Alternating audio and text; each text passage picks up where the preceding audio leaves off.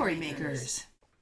I'm Angie Powers. I'm Elizabeth Stark. And this is Storymakers Show. And we are here today, I'm excited to say, with Lori Ann Doyle, who is the author of the book World Gone Missing, praised by New York Times bestselling author Eden Lepucki. I know her name, but I actually have never said it out loud, so I don't know, is that about right? Anyway, yes. Yeah, Eden Lepucki, for delivering, quote, powerful portrayals of people desiring connection, hope, and renewal, and named a top book pick by the East Bay Express. Winner of the Alligator Juniper National Fiction Award and a Pushcart Prize nominee, Lori's stories and personal essays have appeared in the Los Angeles Review, Timber, Jabberwock Review, Under the Sun, and many other literary journals. She co-founded the long-running literary series Babylon Salon and teaches writing at the San Francisco Writers Grotto and UC Berkeley. And you can find her online at lorianndoyle.com and her book, World Gone Missing, which we'll talk more about. So welcome, Lori. Thank you. I'm so happy to be here. I'm so happy you are here. So we start each episode talking about what we're working on, and we're going to start with us so that once we get through with us, we are done with us. So Angie, and we have our dog Bandit here. He's just sound effects. Well, I have a dog too, so they can bark at each other. Excellent. He's official pet of the Storymakers Show podcast. Yes. All right, Angie, what are you working on? Well, I am going into the umpteenth round of revision for the film. Well, you had an exciting the film to cast and crew yesterday. Saturday. Saturday we had our first big cast and crew screening. Yeah, and so that was really congratulations. Thank you. It was so fun, right? Like to be in a room with like 45 people, even though they all knew elements of it. You know, the laughter and all. It's really different than showing it to like your 8 friends in your living room. Over and over. So, yes. So you come out of that with another list. So that's my next thing my next list for that film. Yeah, but that's really exciting. And I also have exciting news because I heard back from my agent and she's started reading my manuscript. And not only that, but she's getting me notes kind of as she goes so that I can be working on it with the idea that we try to get it out there soon, which I feel excited about. Yeah, it's, I feel really ready. So it's been fun to get her notes. And of course, the different emotional reactions of like, what? To like, oh yeah, that's great. And mostly, I think she's really smart. So I'm, diving in. And I'm also talking to neurologists this week. That's part of my revision, talking to neurologists. Oh, yeah. Doing research. Mm-hmm. Getting a little more clarity about some of the finer points of the sort of memory and language issues. So, yeah. So, Lori, what are you working on right now?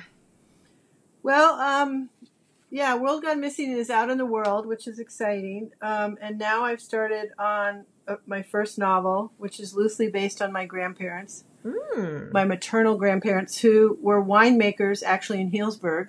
So it's partially located in Sonoma County. But the majority of the book happens in San Francisco before, during, and after the 1906 earthquake.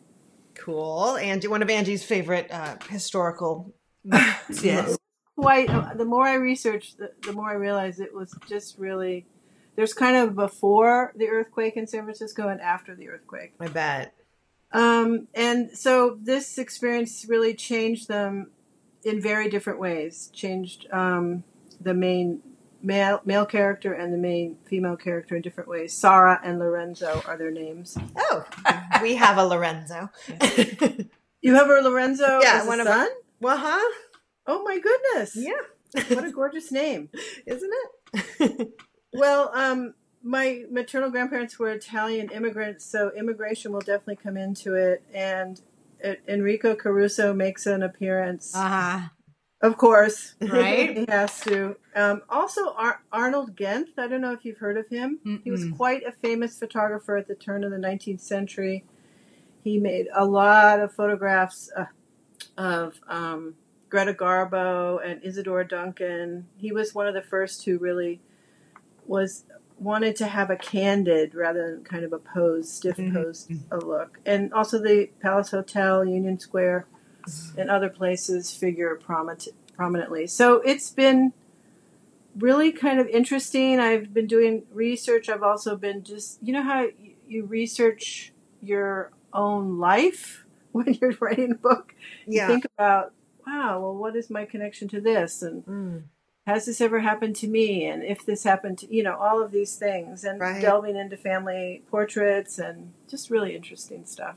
It is really fun. I always think that, all our skills as a writer come from our skills as readers. And so, of course, when we read a book, we're identifying or we're thinking about what would I do and how would I feel. And of course, we have to do that when we're writing so intensely. Yes. Yeah, I also think, though, our skills this is lately what I've been thinking, that our skills come from just living life. What it's like to live life and what it's like to, or paying attention to that. Yes, paying attention is really important. Which can take a while to get. I'm like writing about her high school graduation. I'm thinking, well, what was my high school graduation like? Yeah. Right. I mean, of course, completely different. Go ahead. Right. Well, I was going to say, I actually also have Italian family who had this big vineyard over in Glen Ellen, and cool. Came at the turn of the century, brought their grapevines with them, kind of thing. And there are a lot of stories in our family about, how they would drive over from that side of the county to the west side of the county, dance halls in Guerneville, and so it is interesting to think about the ways in which our lives apply and don't. Yeah. It's when you do the historical piece. Right. But for me, I find it important to find some kind of touchstone, this was, my experience was really different. The experience was like this. I've been reading this, like, Hillsburg Enterprise, 1904, So it's just been really interesting. But, yeah. We have something in common, Angie. Yes, that's funny. I love that. I always, when you were saying our life experience is one of our major tools, that, that's one of the great things I always remind my students is we're not like ice skaters or violin players where, you have to start when you're 4 and you're done at, 24 or whatever. So, right. I mean, not violin players are not done at 24, but in any case, yes, we're just getting better with time like wine. Yeah, that's right. That's right. So, so you're working on a novel now, and World Gone Missing is a collection of stories. So maybe the first thing is to talk about, how has it been different for you to work on a novel, and what could you take from the collection experience, and what did you have to sort of shift around?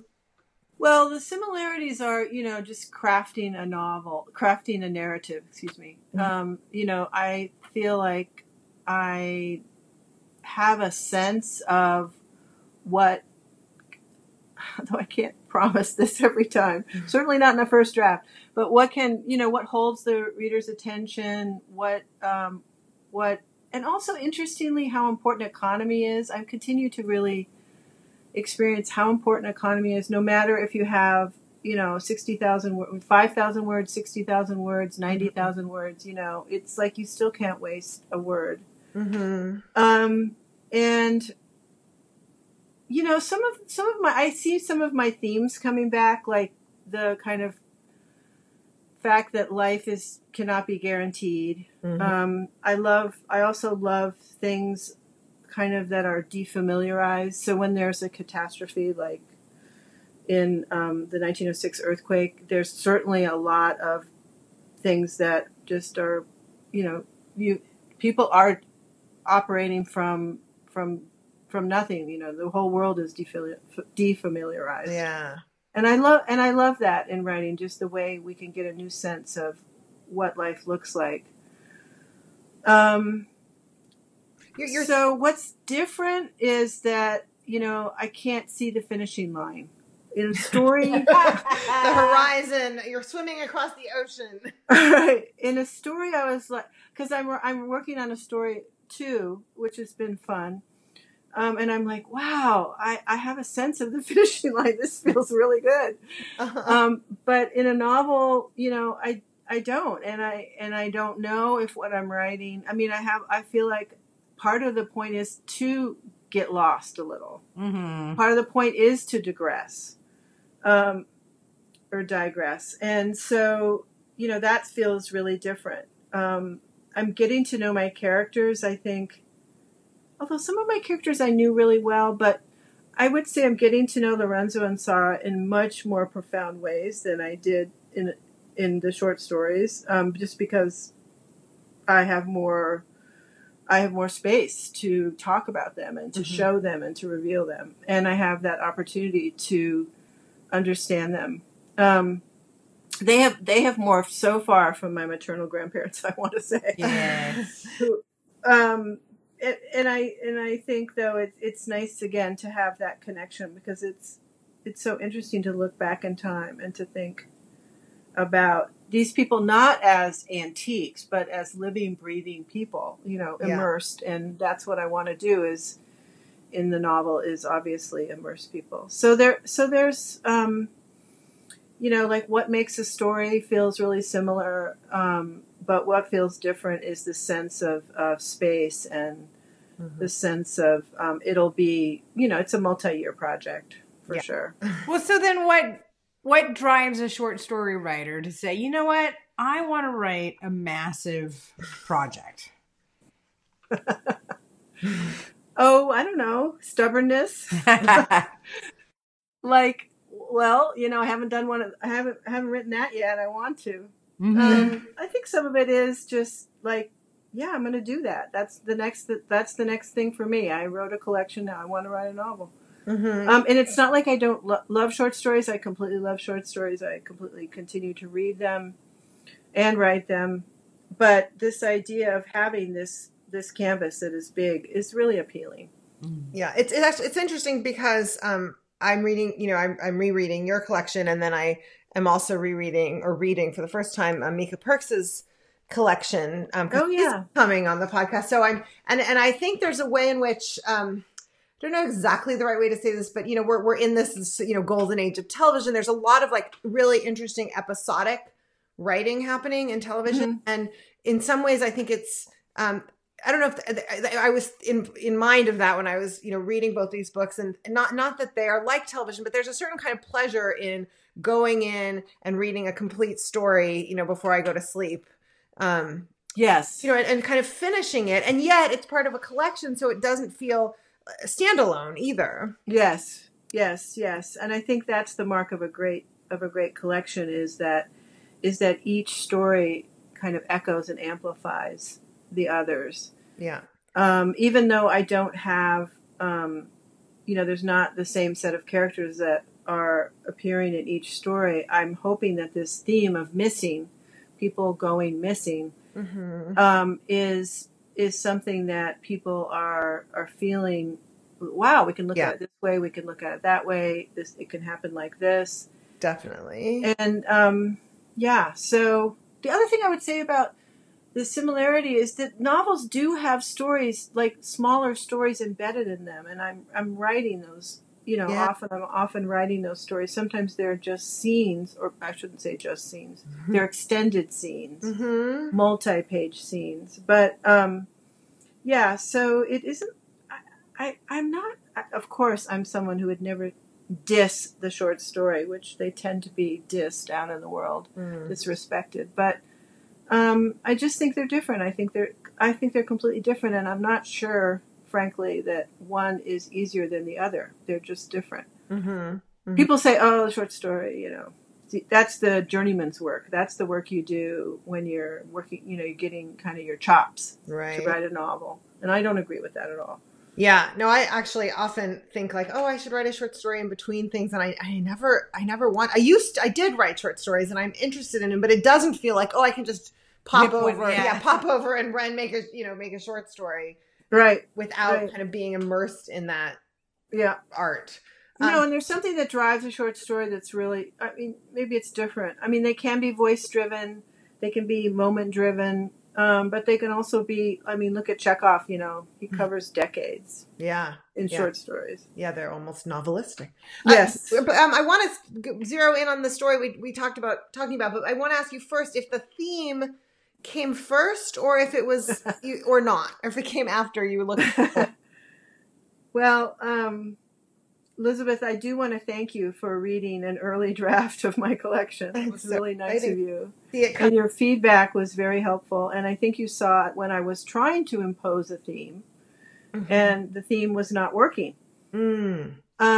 So, my advice to people who are listening is that, let the theme kind of evolve. Let the theme rise from your work. Yeah. So this idea of missing, people going missing, that didn't really show up until I had about 6 or 7 stories written.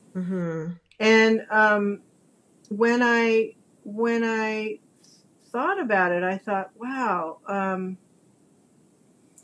there is something so powerful about what's off stage as well as what's front and center. And so I just began to explore that. And once I had 6 or 7 stories, then I wrote some and, filled in some gaps or whatever, but filled in some places that I thought, wow, it would be cool to look at the idea of missing in this way or look at it in that way. But what I began to realize is that, people can disappear in many more ways than you think. I mean, in the book, we have a brother who simply does not show up one night and he turns into a missing person. Yeah. And we have a story. Yeah, that's very powerful. Story. Yeah, that's a great story. Thank you.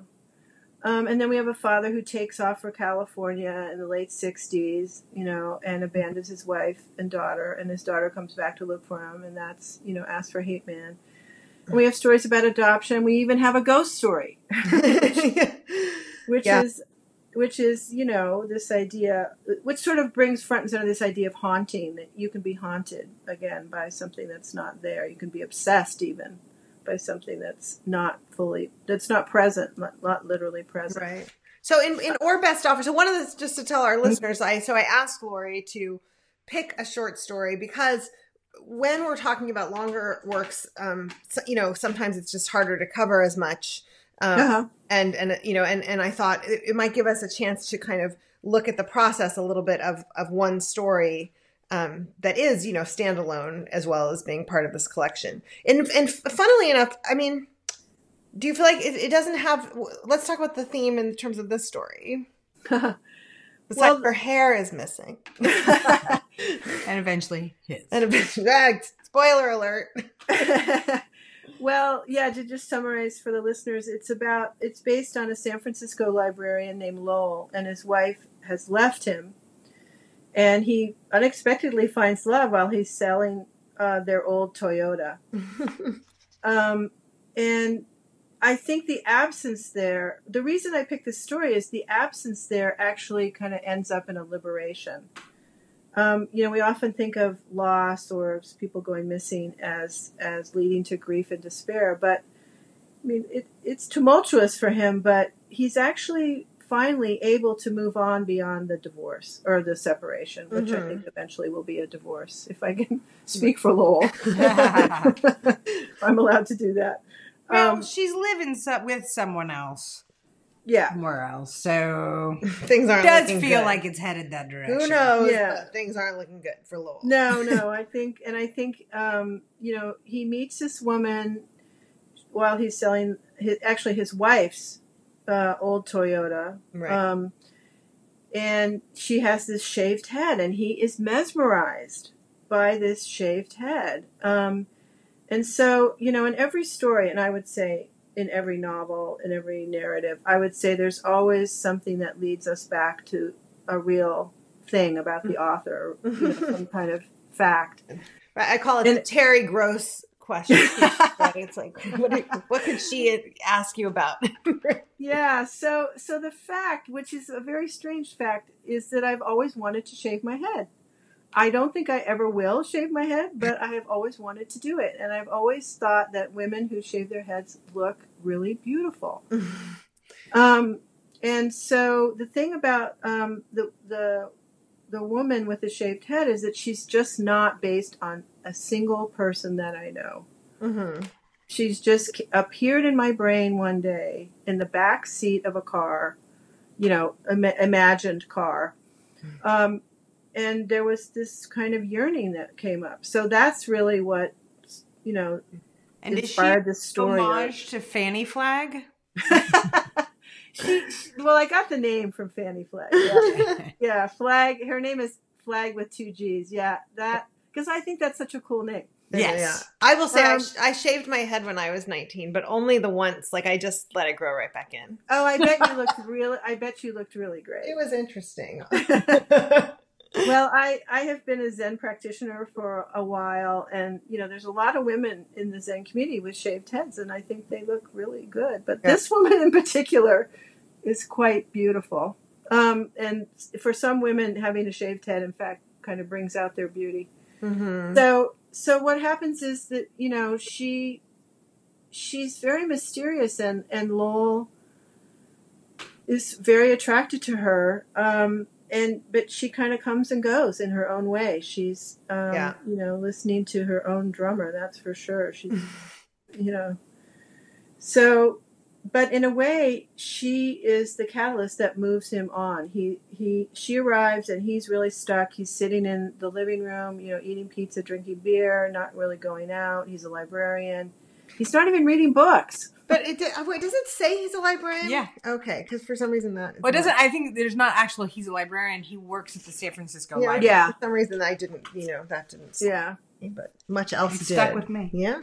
So this idea of kind of deepest desire, I think is an interesting question. Like it's not just the deepest desire of your main character, which I think is really important, but maybe a deep desire that you've had, the writer has had in their life, mm-hmm. and that they can explore through fiction. This was really a fun story to write, I have to say. I was also, Flagg is a dancer. I was a dancer at one point in my life in college. It's been like a long time. But kind of I had a sense of what a dancer would look like. And I didn't know a dancer named Flagg, and I didn't know a dancer who acted like this, but a modern dancer, I should say. Yeah.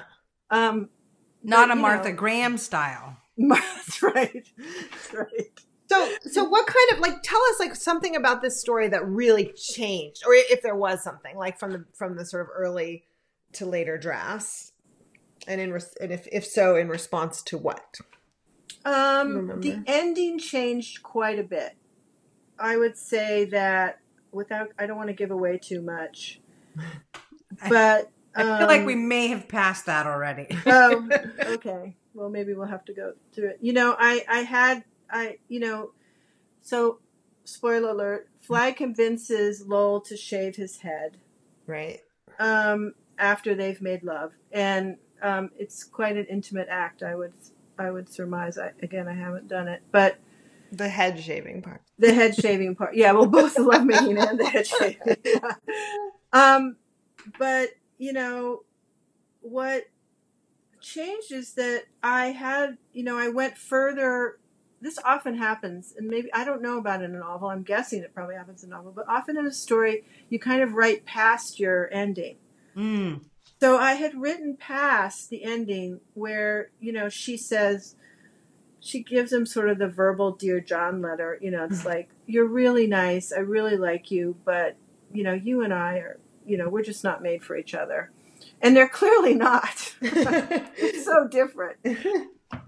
And so the ending really had him in the backyard, and he was I don't know, doing digging in the dirt and things that were just not really that meaningful. So the ending really crystallized when I thought, well, what is the moment when he gets it, that mm-hmm. she's not coming back? And it was the moment that, finally she buys the car. It takes a long time for her to come up with the money.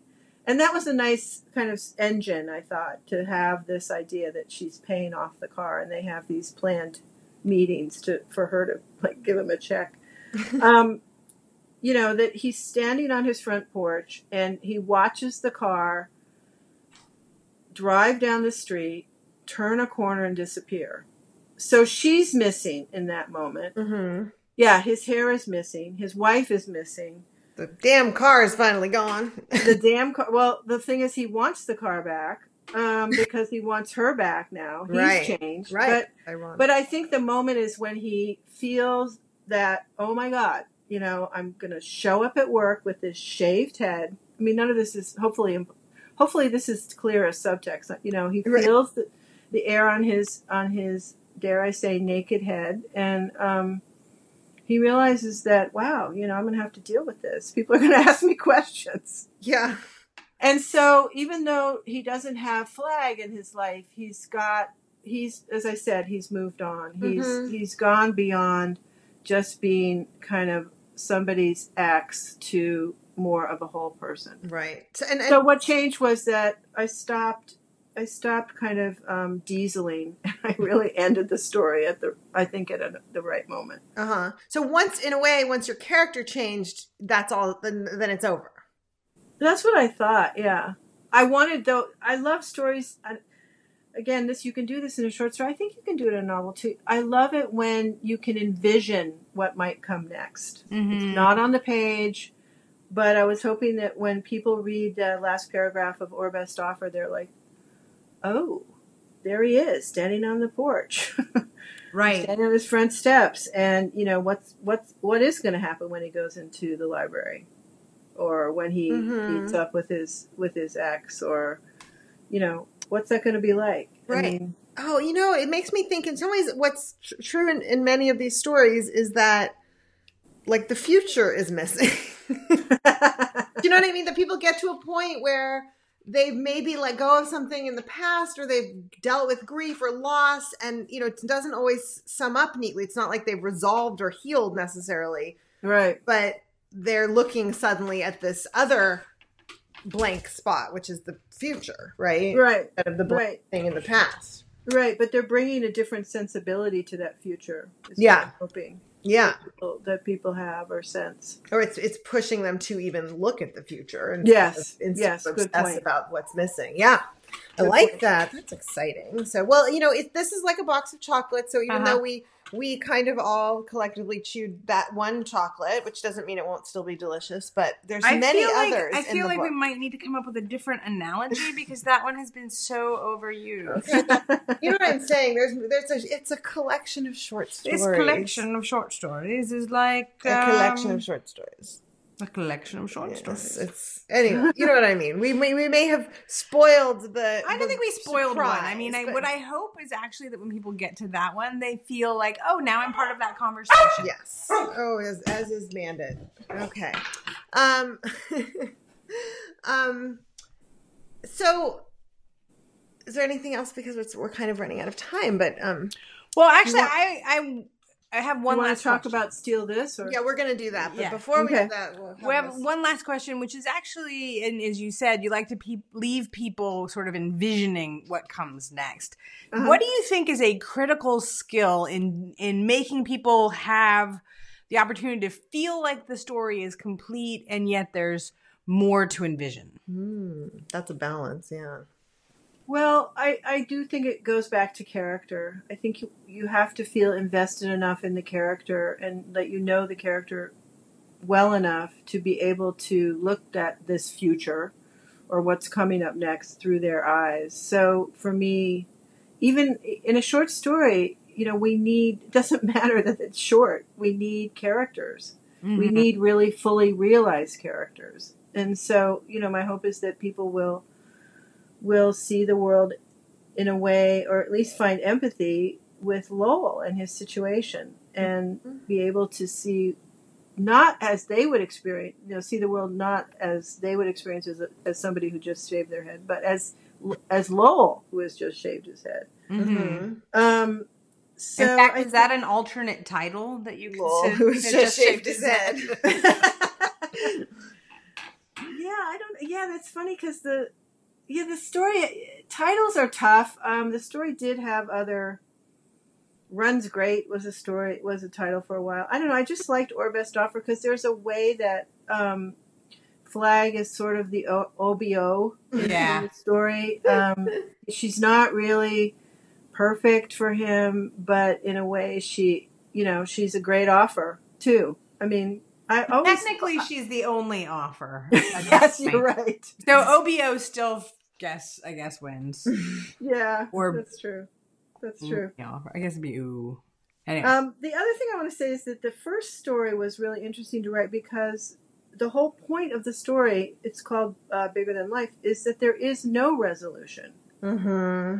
How do you And with some that? people who read the story don't get it. They were like, okay, well, what happens next? And so the point is that when, this for me this is sort of the root of fact in the story is my brother-in-law did go missing, and sadly, decades later, he has not reappeared. Hmm. So I've had to live with that. And, what you're living with is an inability actually to have resolution, Right. an inability to wrap your hands around, something concrete. And that's what this ending is supposed to evoke. But I think Yeah. sometimes Well, it says, but we're not done. We're never done. So because that's the clue for the reader. yeah, right. I know. I love that. I love that. Well, you guys are really smart readers, so thank you. But I've had confusion about that. Like, well, okay, so what's next? Right. Well, and that's sort of the thing about that is a little bit of the thing about this sort of short story is that well, that's the balance that I was Yeah. getting at, was that sense of communicating that right. ambiguity or letting the reader co-create in some way at the end. Uh-huh. Yeah. Yeah. It's really, really interesting. Yeah, and it's always a question like how many, breadcrumbs do you leave in your breadcrumb trail Yeah. to help the reader, co-create with you, or to give them the pleasure actually of figuring some things out on their own, because nobody wants it just handed to them. Right. That's not so interesting. So, yeah, but I think short stories in particular have to hit the right note at the end. I think that is a big difference between the short story and the novel. You need to end them on you need to hit the right note at the end. And if you don't, it's a problem. Much bigger problem than with the novel. Although I think you keep thinking of Shobha Rao's novel Girls Burn Brighter, which actually does this exact thing. Like it takes you to the edge of the end, the front edge of the end, and kind of leaves you there. And like I've talked to some people who are like, oh my God, I just hated that. And then other people are like, I just loved that, Well, And- I was just, it was so funny. I was thinking of Nina Schuler's The Translator. Huh? We end with her in her daughter's, ashram. Her daughter is, not going to live. But I feel like that's similar too. We have closure in a way to the one story, which is, the mother and daughter have made a connection, Yeah. which seemed to be what's missing. I would argue that there's something missing that, the absence is driving almost every story. That's interesting. Yeah, absence is driving Moby Dick, absence is driving The Translator. The daughter is, she has disappeared. And this whole book, a lot of the book is about, not solely, but one of the plot threads is, going to find the daughter and in a way reconnect with her. And so at the end, mother and daughter have reconnected, yet the world has irrevocably changed because Yeah. the daughter's not going to always, not going to be there that much longer. She has terminal illness. I believe it's cancer. So, I think Nina does a really nice job at the end. Yeah. And we actually interviewed Nina so there'll be a link in the show notes to that episode. Oh, good. Awesome. Yeah. We're in a writing group together. So Oh, great. Early drafts of that book, but one of my favorite writers. She's wonderful. So it is time for Steal This. Amateur poets borrow, professional poets steal, said T.S. Eliot, amongst others. And so we think at the end of each episode about something we've come across in our readings or wanderings that we would like to take and make our own. And who would like to go first? Do you want to go first, Lori, or would you like me to? You can go first. All right. So mine's a little bit different than usual, but I was actually wandering around the bookstore and I picked up a book and I cannot remember what it is anymore. I have to go back to like that physical spot in the bookstore and find out. But I was reading, the jacket kind of thing, and it was some sort of mystery, and I feel like it was one of those bookstore books, like a book. Anyway, but the thing was that somebody had left kind of all these clues, like somebody for his own reasons had like created this sort of trail which this other person picks up on and is following. And I thought, well, gosh, that's sort of like not exactly a cheat, but there's like But there's this thing, if you're wanting to do a mystery, where if somebody creates a set of clues for somebody else, like that's one way to do it, and like that's all the Dan Brown books, right? It's like Right. Paper Towns. Paper Towns. Oh, John Green, right? So like these deliberate kind of setups where somebody creates a set of clues, and it's just easier than like the world having to create the clues, right? But it's is it a cheat? I don't know. But I suddenly was thinking about it, thinking, oh, that would be, and I was thinking about this middle grade novel that I wrote sort of a beginning of and have thought about a bit, mostly because I have middle grade readers I could force to listen to me read sections as I wrote it. So I've had thought of doing that, and I thought, oh, I want to steal that. I want to make somebody like, and I have this whole other element, but anyway, so that somebody's like deliberately planting clues. Which does let you set up a really fun puzzle. It's in a little less of a totally difficult way than when you're when it's just life, which is sort of more like my current book that I'm just finishing. So I don't know if that makes sense, but that is what I want to steal, is the possible cheat of having a puzzle maker. Don't call it a cheat. Having a puzzle maker behind the puzzle. It's talk about God in the machine, you know.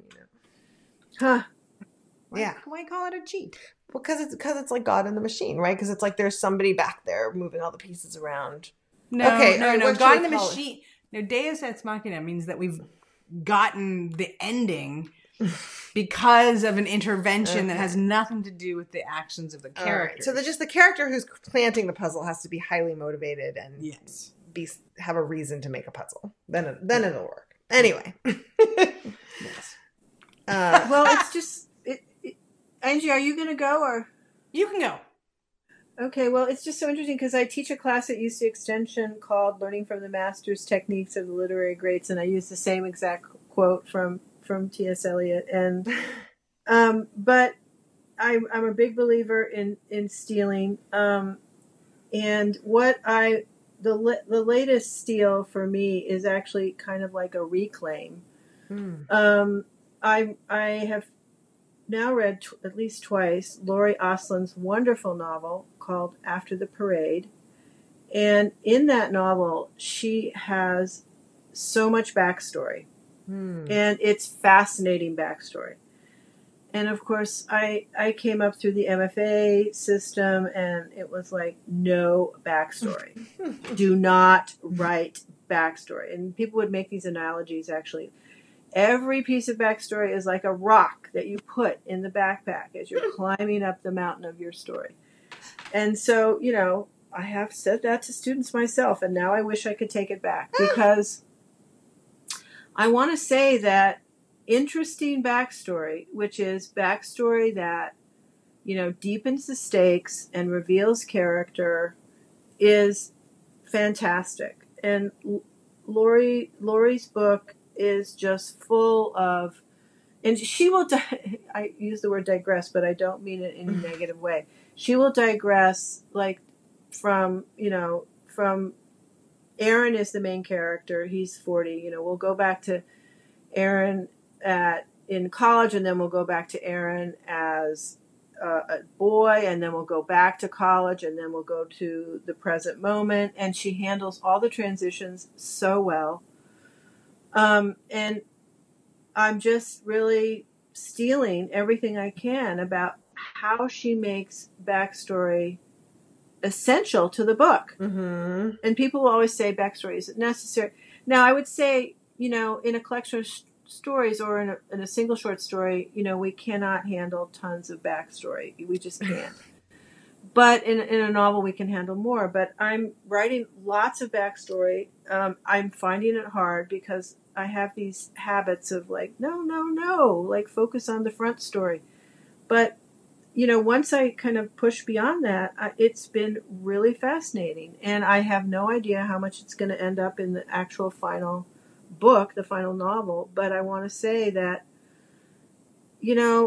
these formulas that we're given, don't do this or don't do that, I think can be unhelpful. Yeah, I agree. It's how to do it well rather than don't do it. Yeah, but if you're interested in backstory and you want to see how, a master at it, someone you can steal from, check out after the parade. Awesome. And that'll be in the show notes. All right, Anne. Yes. Well, I actually have been listening with Leo to That's our Lorenzo. We call him Barbara Oakley's book for kids and teens about learning. And so, do you remember what it's called? It'll be in the show notes. Yes. Anyway, her original book was A Mind for Numbers. And one of the things that she really stresses is these two different attention modes. So there you have your diffuse and your focus mode. And that you really need to feed the focus mode, but then you really need to take the diffuse mode and allow it to do its work in its way. And I think that, between now and our next podcast, let's do a little experiment. I want to have a little more intentionality about really feeding, like doing that focus time, and then really being clear that focus time is over, and letting the next diffuse mode in. I was just listening to a podcast in which the person was quoting Wayne Dyer, Dyer. Oh yeah. And apparently he has this video called like the last 5 minutes, or the 5 minutes before you go to sleep, or before you go to sleep, or something like that. I don't know. Maybe it'll be in the show notes if those clues are sufficient. And it's this whole thing of like, if you sort of consciously put in your mind before you go to sleep something, then you'll work on it, while you're sleeping, which I definitely do. I think through my novel. I'm not right now, but when I was at a different stage with it. Oh my God, I do that all the time. Yeah. And then I'm like, okay, what does she do next? And sometimes I'm like, well, what does happen in the high school graduation? I'm just posing these questions to you can tell I'm writing about her high school graduation. I'm just posing these questions to my unconscious. And, I'm sure you talk about this a lot in your classes and probably on the podcast, but, being a writer means living with self-doubt. And at this point, I'm like, okay, you can have self-doubt, but you've always risen, your brain, your unconscious maybe has always risen to the occasion. So just trust it. Exactly. Well, when we dream, we completely trust it. We never feel like, oh, I have to do more research in order to dream better, right? We just, I don't know enough, or, that couldn't happen then. Those two things can't be in the same space. Like, yep, I can do whatever I want. Yeah, but I just think that, so I woke up this morning, so I did it last night. I woke up this morning, nothing. And then I'm like, kind of lying in bed, and I thought, oh, I got it. Okay. Yay. So, but it may not just show up immediately. Like, again, the unconscious will have its own time. But the other thing is actually doing a good job feeding the focus mode. Like, really, if you don't have anything to work with, your diffuse mode is not going to have anything to work with. So when you are in your focus mode, you have to be somewhat intentional about setting some real goals around what you're going to focus on and what you're going to, do. And then your diffuse mode will say, here are these two completely random things that you would not have expected having a relationship, and yet they totally do. Yeah. So, you still have to do the work. Yeah, I would completely agree that that having, just posing the question is the intention. Yeah, that's great. And that's really important. I find it really hard when I've kind of finished with a big kind of, well, not a big arc, like a mini arc, and I'm like, okay, what's next? That's always the hardest point for me. Is like, well, what does happen next? And so, that takes that takes a lot of intentionality. And I don't know if you guys are going to think I'm crazy, but now my latest thing is I do not get out of bed until I have, some kind of, either I've written or I have a plan about what I'm doing. Oh, I love that. That's fabulous.